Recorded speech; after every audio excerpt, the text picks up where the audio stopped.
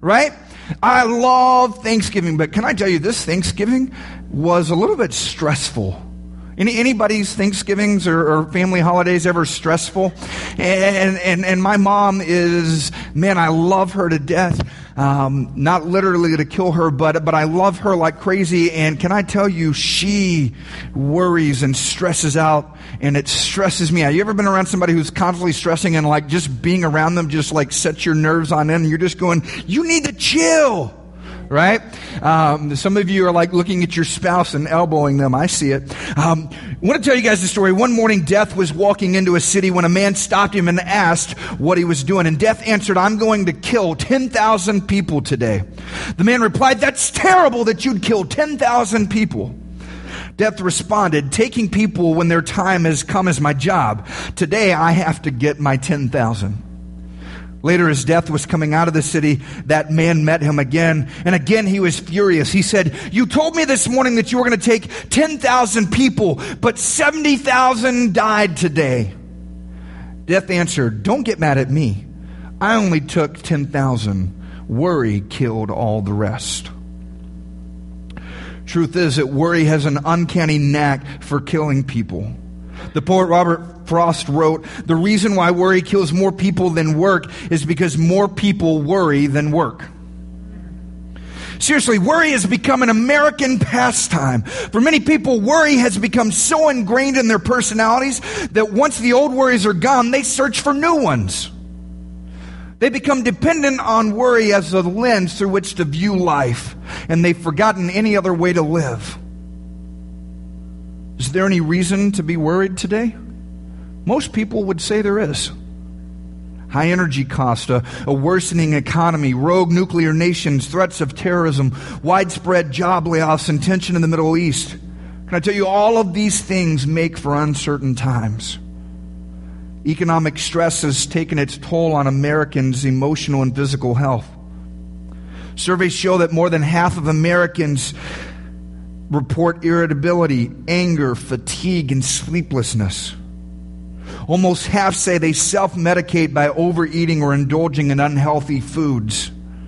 Money and the economy top the list of stressors for at least 80% of those that were surveyed. Finances now overshadow the more typical daily stressors of work and relationship.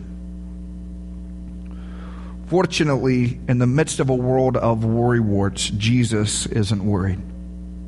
Even better, he has a definitive word for you. And in Matthew 25 through 34, which is our text today, he says, don't worry, be hopeful. Now, there are some passages in the New Testament that are difficult to interpret, but this passage isn't one of those. Jesus uses the word worry 6 times, and he says, don't worry 3 times. If you have your Bibles, I invite you to open up to Matthew 6, verses 25 to 34. It reads as follows, therefore I tell you, do not worry about your life, what you will eat or drink, or about your body, what you will wear. Is not life more than food, and the body more than clothes? Look at the birds of the air. They do not sow or reap or store away in barns, and yet your heavenly Father feeds them. Are you not much more valuable than they? Can any one of you, by worrying, add a single hour to your life? And why do you worry about clothes? See how the flowers of the field grow. They do not labor or spin, yet I tell you that not even Solomon in all of his splendor was dressed like one of these. If that is how God clothes the grass of the fields, which is here today and tomorrow is thrown in the fire, will he not much more clothe you, you of little faith? So do not worry, saying, what shall we eat, or what shall we drink, or what shall we wear? For the pagans run after all of these things, and your heavenly Father knows that you need them. But seek first the kingdom of God and his righteousness, and all of these things will be given to you as well. Therefore, do not worry about tomorrow, for tomorrow will worry about itself. Each day has enough trouble on its own. Let's pray. God, we love you for your scripture. Lord, we love that you have laid out guidelines for us to live. Lord, we pray that today our ears would be open to hear, our hearts would be open to receive, God, and our lives would be open to apply the word that you've got for us today. Lord, speak to us this morning. In Jesus' name, amen. Truth is that Jesus is against high anxiety and unhealthy worry.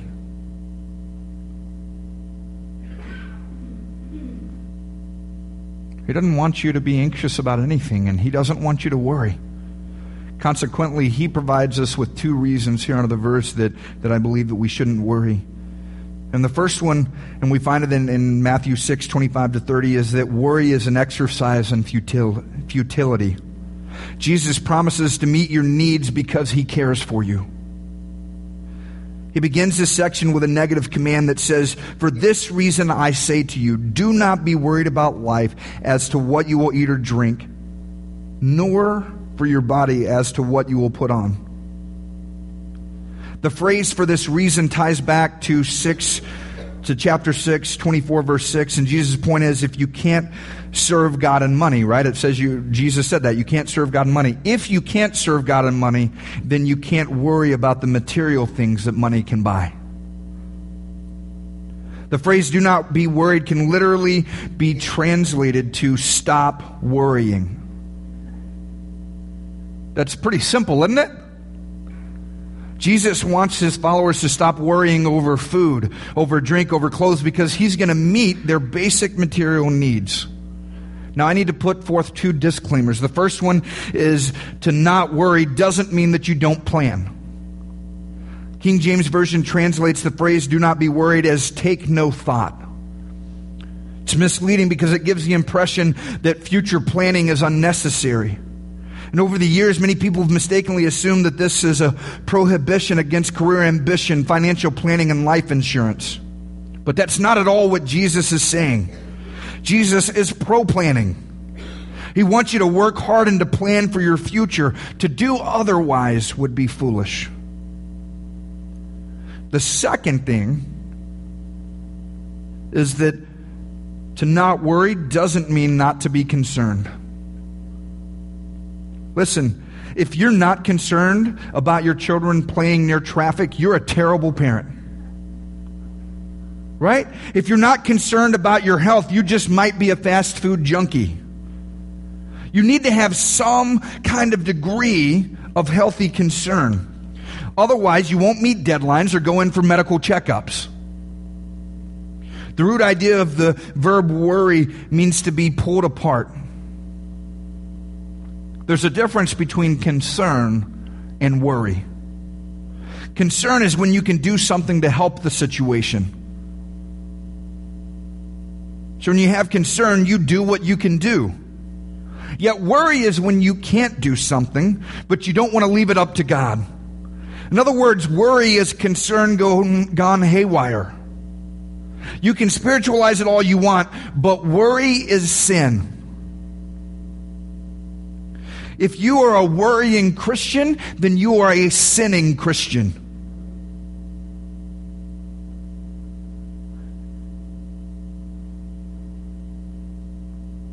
It doesn't take, and it doesn't carry much weight with Jesus that He's your first love, and then you act like you can't trust Him to look after you. Worry is a hideous sin to God because it's an indictment against Him. It's a slap at His love and His provision. So what do I do? Don't worry. Be hopeful. Jesus gives us 4 reasons why we shouldn't worry. The first is this, that God will ensure your survival. Jesus says in chapter 6, verse 25, that is not life more than food and the body more than clothing. Jesus provides an argument from the greater to the lesser. Since God gave you life, surely He can sustain that life. Almost tongue-in-cheek, Jesus says, if you're going to worry, at least worry about something important such as life. We worry whether we're going to have something to eat. Some of you right now are worried about what you're going to eat for lunch and where you're going to go sit down. Jesus says we better worry about whether we're going to be alive to chew. God says, if I'm going to wake you up tomorrow, I'm going to feed you. Now, which is easier, feeding you or waking you up? Don't worry about breakfast tomorrow. Worry about whether your heart is going to stop tonight. Worry about whether I'm going to keep your brain working and your heart pumping. If you're determined to worry about that. Now, most of us don't worry about stuff like that, do we? We assume that when we go to bed at night that we're going to wake up the next day. Jesus says if God has the power to keep you alive and to wake you up tomorrow, then He will see to it that you have something to eat and something to wear tomorrow. Listen, if you buy in to the Creator God, you've got to buy into the Sustainer God. Or simply, if you don't do that, you're simply inconsistent in your faith.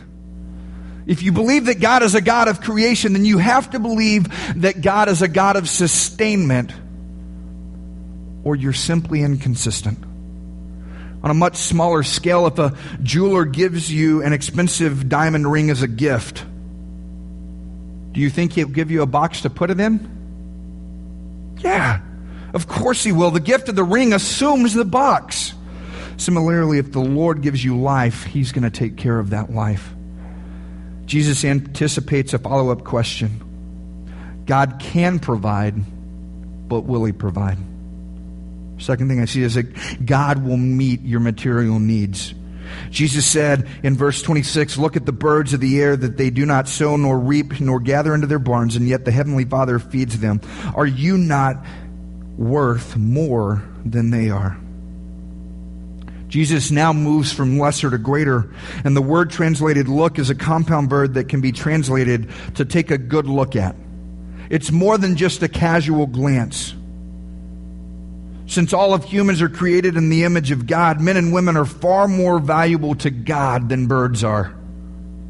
Birds expend energy doing what's natural, such as building nests and collecting food for their young, yet it's actually God who feeds and clothes them. The point is that when the disciples are responsible to carry out the proper ways of life as ordained by God, God is faithful to carry out His responsibilities. At one time or another, you've likely heard from a parent, a sibling, a teacher, an employer, a spouse, the message, "You're unlovable." Words like, "Can't you do anything right? Why can't you be more like your sister?" Or, "What's wrong with you anyways?" Or, "I've found someone else." Truth is, these words erode your sense of value until you start to doubt whether even God loves you. Yet the last phrase of verse 26 demonstrates your value to God. If He cares for the birds, how much more valuable are you? Don't worry. Be hopeful. Third thing that I see is that God will grant your allotted days. Jesus said in verse 27, "And who of you being worried can add a single hour to his life?" Truth is that worrying may actually shorten your life. Are you worrying so much that you're losing sleep? Listen, God stays up all night. Why should you?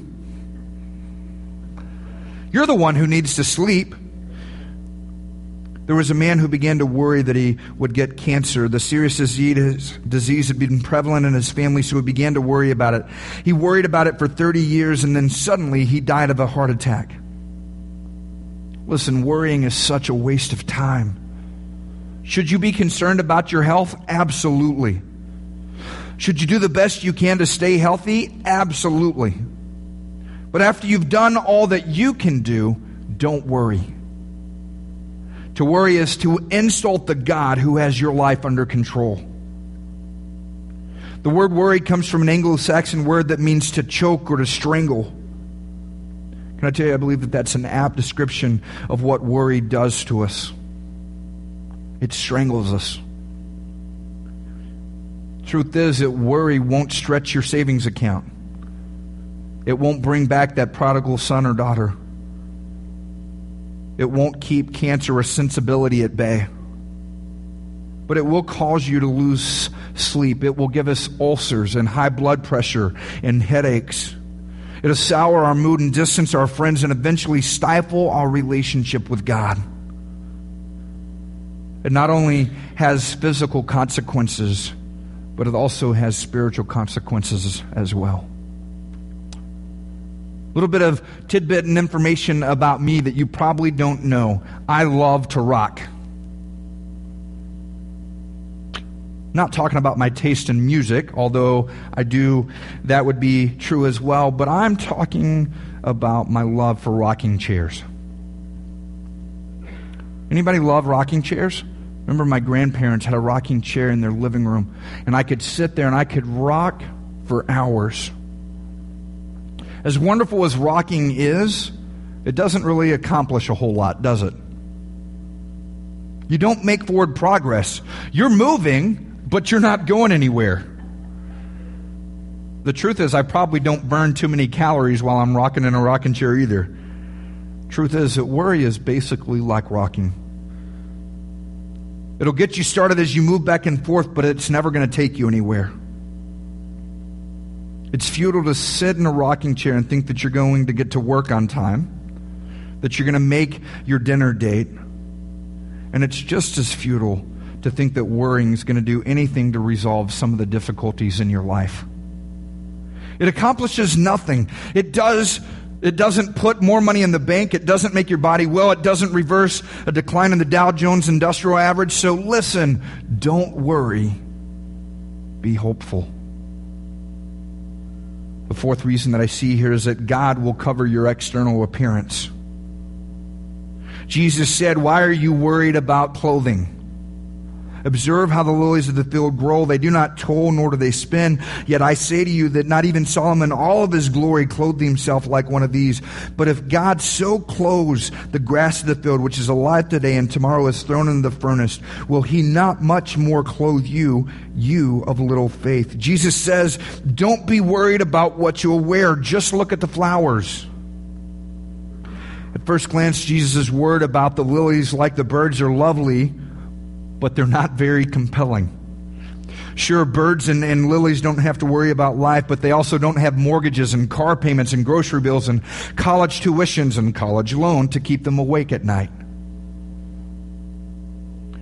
Yet, here Jesus says God will meet your need for clothing.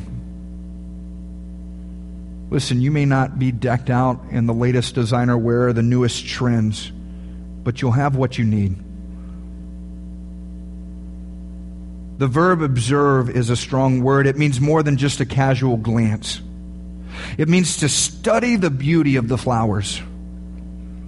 The emphasis shifts slightly in verse 30 where Jesus speaks of clothing of the grass of the field. Like flowers, grass is transient and even less impressive, right? Unless you're a lawn guy, you've never walked to somebody's yard and been like just moved to tears over their grass, right? You've probably never like walked into somebody's yard and started doing yard angels in the middle of their grass. Matter of fact, if they had nice grass and you were doing that, they'd probably yell at you like some grumpy old man, "Get off my lawn!" Grass is not that impressive.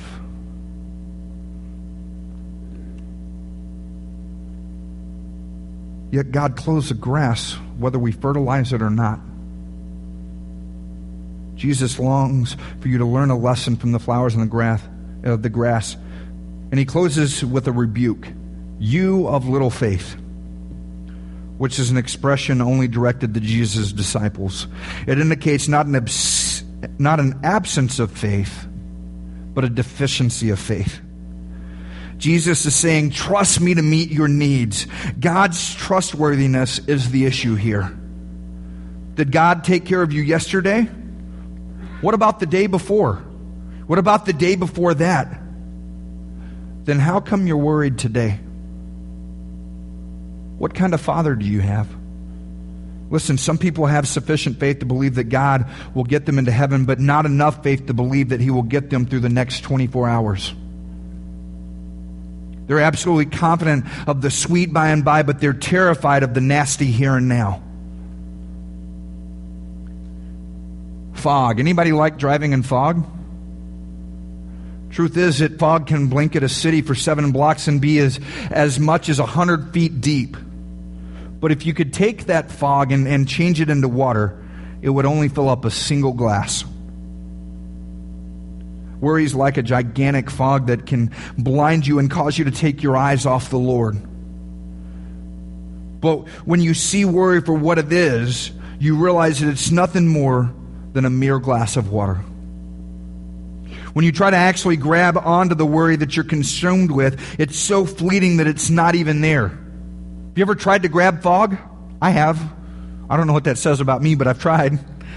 When you grab fog, can you grab it and put it in your pocket and take the fog home with you? No, you grab it and it's not there. Worry's the same thing. Jesus said God will guide you through the fog of worry if you let Him lead the way. He alone can overcome your worries. Don't worry. You've got to be faithful, or you've got to be hopeful. So we know that worry is an exercise in futility. Why? For the simple reason that Jesus will meet all of our material needs. I believe that Jesus provides a second reason that we shouldn't worry. And it's this, that worry is a demonstration of faithlessness. In verses 31 to 34, the verses repeat the prohibition from 6:25 and summarizes the reasons from 26 through 30, and it draws a conclusion. And Jesus says, do not worry then, saying, what will we eat, what will we drink, or what will we wear for clothing? The prohibition is stated in 6:31, do not worry. But the grammar is different here in this verse than it was in verse 25. Here, Jesus is saying, do not begin worrying. In 32 and 33, two reasons that are given for why we should not worry.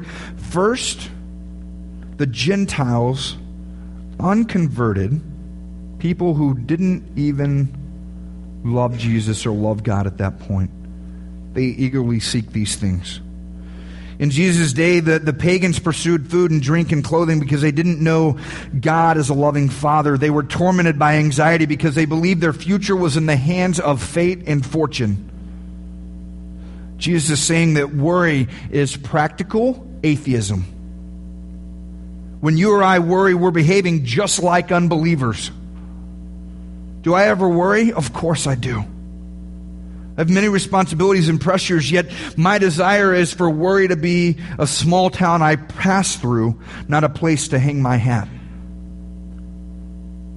I want worry to be a momentary phase, not a lifestyle.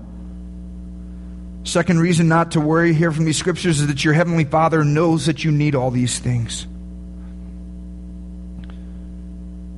Listen, if my children worried about what I was going to feed them or if I was going to clothe them, I'd feel pretty bad about the way they thought of me and saw me as a father. The truth is that when my kids worry, they indict me as a father. When you worry, you're saying to God, God, I don't really know about you. I'm not sure you're a caring God. I'm not sure that you're a providing God. You're good for church on Sunday, but I'm not sure about you. So I've got to take care of myself. Listen, God will take care of you. Don't worry. Be hopeful. After providing two reasons not to worry, Jesus gives a command in verse 33, and he says this, but seek first the kingdom and his righteousness. This is a present tense command. The word seek was used to describe an activity of a hunter who hides in a blind to hunt birds. Anybody love to hunt birds? All right, a few? Just me. Awesome. So nobody besides me will understand this. No, I'm joking. Listen, a hunter who's hunting birds, he's hunting for food, not just for sport. You want to know how I know that? Because if you ever tried to hunt birds, they're not the easiest thing to hit. Truth is that the hunter focuses his whole mind on those birds, not just what he's doing is he's always looking for the birds. He keeps his shotgun ready. The birds will be within range in any moment, and he's constantly alert. Just as a bird hunter makes birds the center of his attention, you're to make God's kingdom your top priority. This means that if you're anxious about anything, it should be about the affairs of the kingdom of God.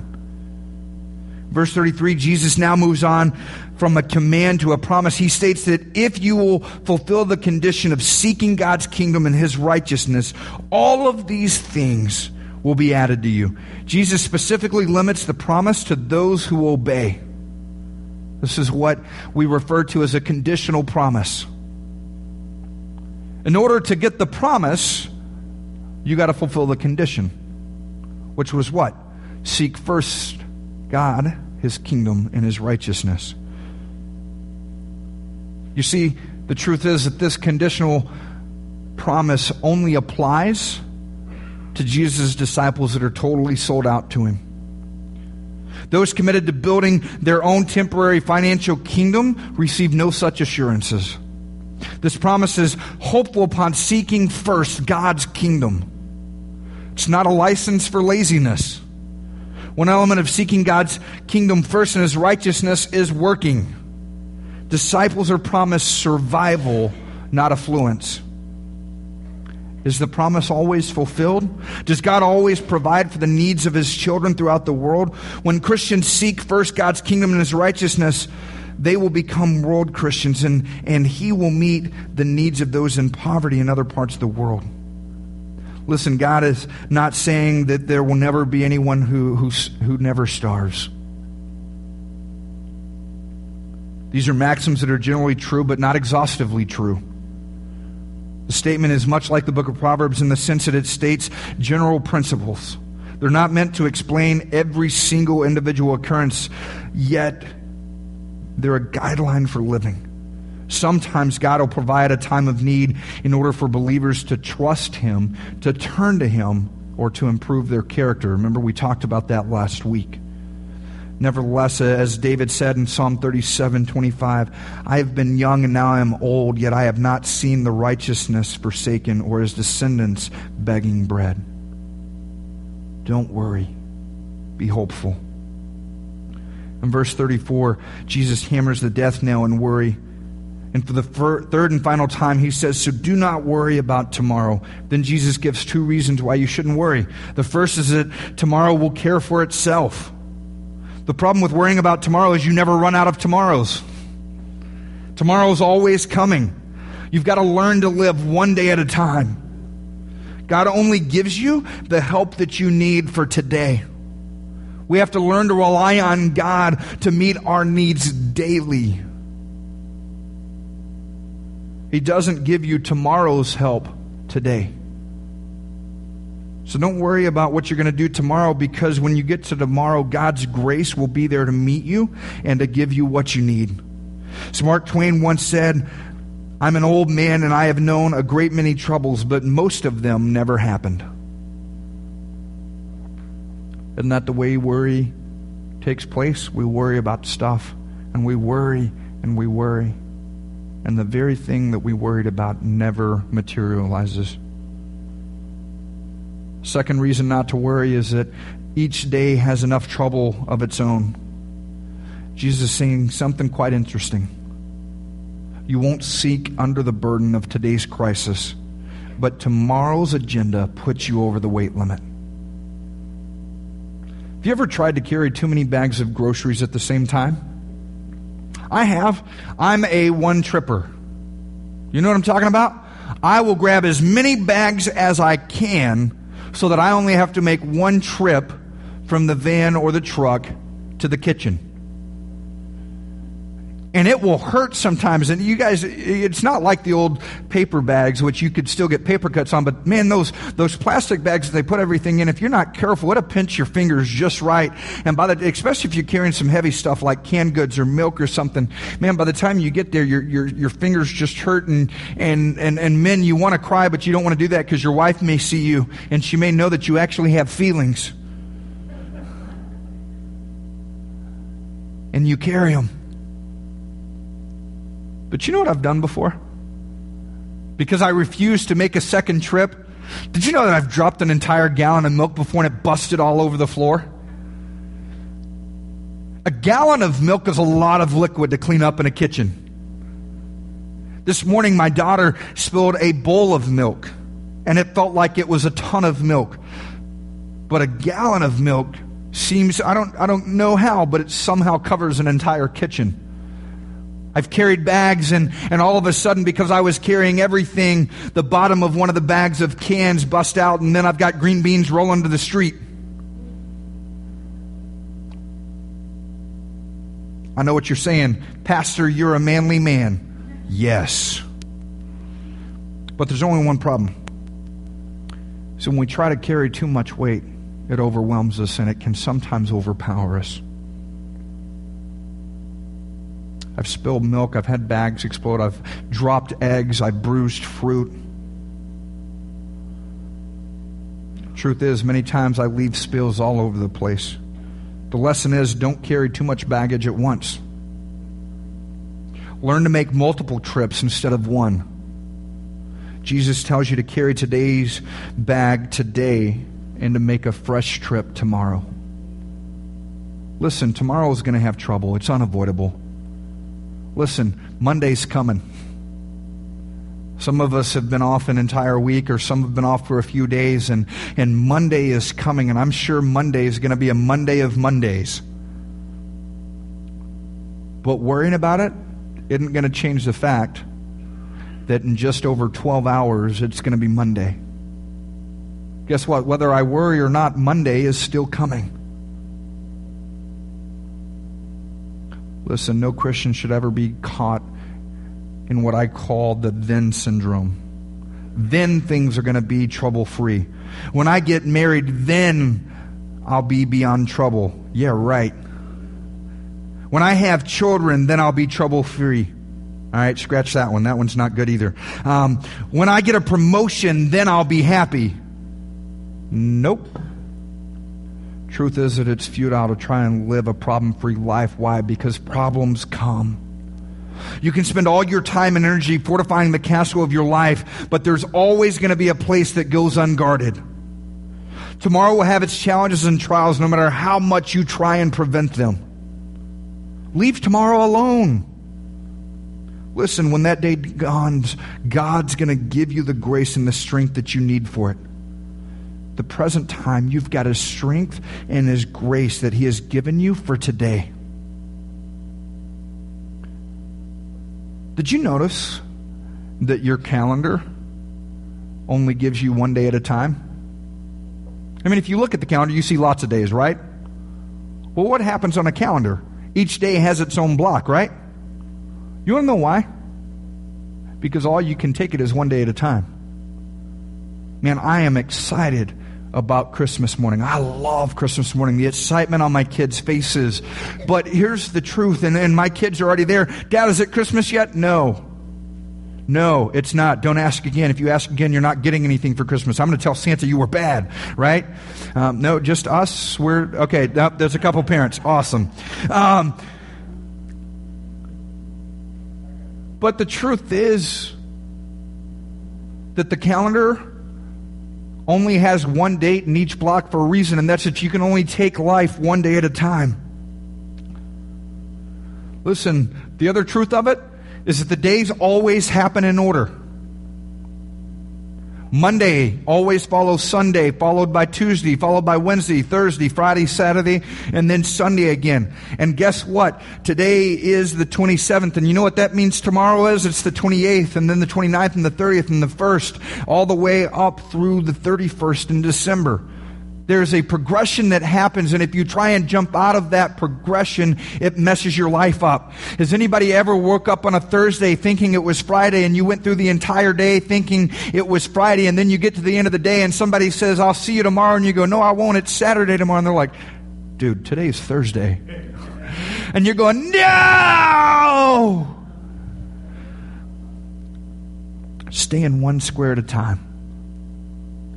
Someone said that worrying doesn't rob tomorrow of its sorrow, it robs today of its joy and its strength. Listen, don't let this happen to you. Don't worry. Be hopeful. Listen, if you're a chronic worrier, I've got a suggestion for something that you might find helpful. Is there anybody here that would say, Pastor, man, I'm a chronic worrier? Like I try not to be, but like stuff just creeps up. Anybody going to be honest to say, okay, sweet, 7, 8 of us. Cool. Here's a great suggestion that I think would be an incredible opportunity. First, find a shoebox.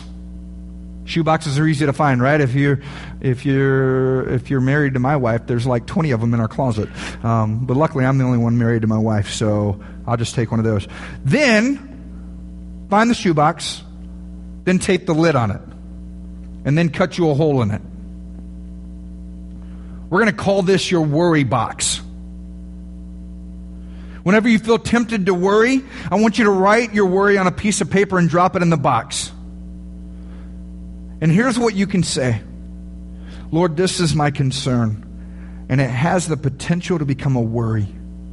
You've told me not to worry, so here's what I'm going to do. I'm going to put it in my worry box and let you take responsibility for it. Anything that I put in this box will be there because I can't handle it on my own. Once it's in the box, I'm going to trust you to handle it for me, Lord, and I'm going to leave it in the box. Truth is that many times we pray and we ask God to take our worry from us and we give it to Him, don't we? And we sometimes answer an altar call and we come down to the front and we give it all to God, right? Reminds me of the joke of a guy that he was young in church and the pastor said, bring all your troubles to the altar, and his mom grabbed him by the hand and took him to the altar and left him there.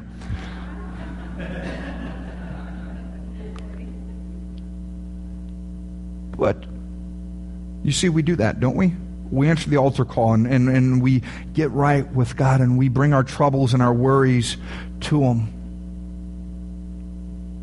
Yet you know what we do many times? When we say amen, when nobody's looking, we pick it back up and put it in our pocket and we continue to carry it around.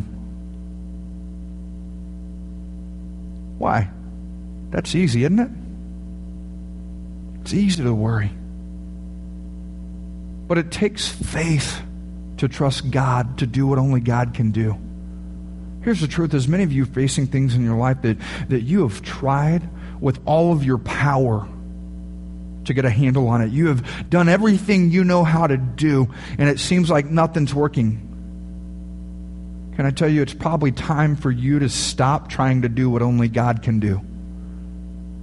See, that's the issue. Sometimes we think we're better than God is, and we know better for our lives than what God does. You want to know why? Because of our lack of faith. Truth is, if you're going to serve God, you've got to begin to have faith, and you've got to trust that God loves you and God will take care of you. My kids love to jump in my arms.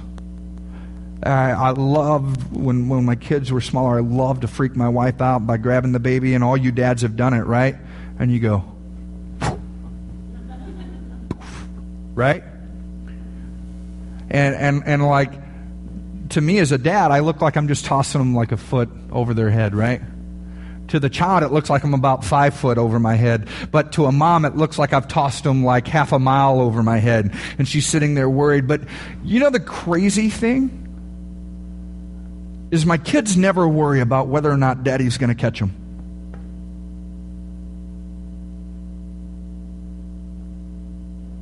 If we're at the pool and my sons jump off the ledge and say, Daddy, catch me. You know what I do? I catch them. Have I ever dropped one of my kids when I've tossed them up? No. Not in your life. You can forget that. Why? Because I love them and I want to protect them and I want to make sure that they've got everything that they need. I always catch them and I always will. Listen, Josiah, Jonathan, and Sophia have no fear that Daddy won't catch them. None. Likewise, God asks you to take a leap of faith and trust in His ability to catch you. He is trustworthy, and He alone can meet your needs. So trust Him today. Trust God. I've said it probably about 10 times in the message. Don't worry. Be hopeful. Listen, worrying's not going to fix anything. You can try all you will. But the thing you're worrying about is still going to be there. So what would happen if you decided to exercise your faith and started trusting God to do the thing that only He can do? If you will, bow your heads and close your eyes with me.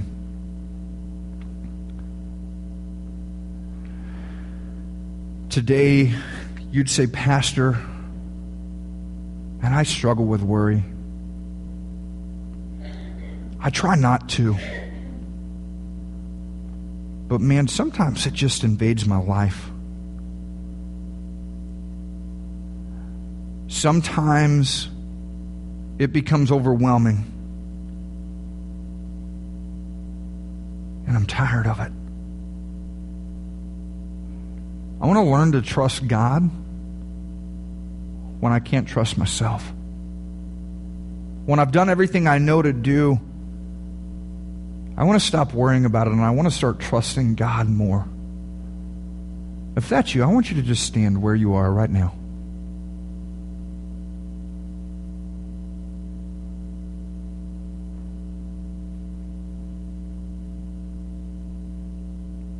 Anyone else?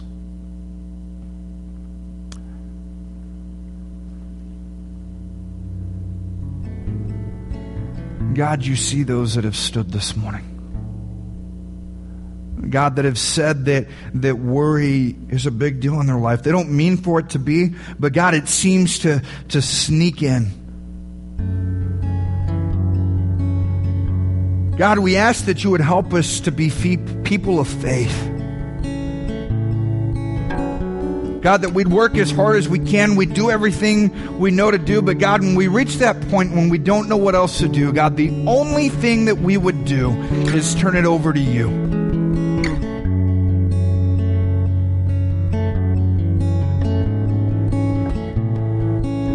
God, because we know us worrying about it's not going to change anything. The only thing that will change it is if you do the thing that only you can do. So God, I pray over specific situations that people are worrying about. God, maybe it's finances, maybe it's health, maybe it's relationships, maybe it's sons or daughters or grandchildren that have walked away. Maybe it's a spouse that's not living right. Maybe it's a shattered marriage.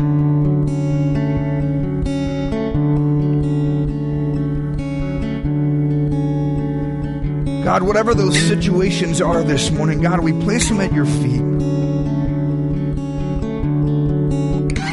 God, not to say, God, take it, and then we take it back. But God, to leave it.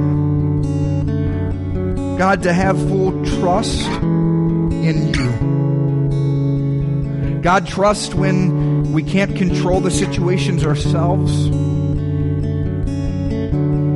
God, trust when there seems to be no hope.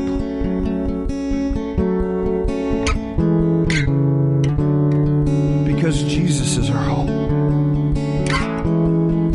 God, and because we love Him, Lord, we know that we can trust you. God, forgive us when our faith is not what it should be. God, when we have a deficiency in our faith, Lord, forgive us. God, that each and every one of us would learn to trust you more today than we did yesterday. God, and more tomorrow than we did today.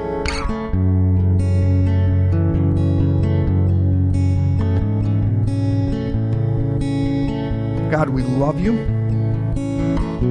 and we worship you. It's in Jesus' name we pray. Amen. Hey, one more announcement.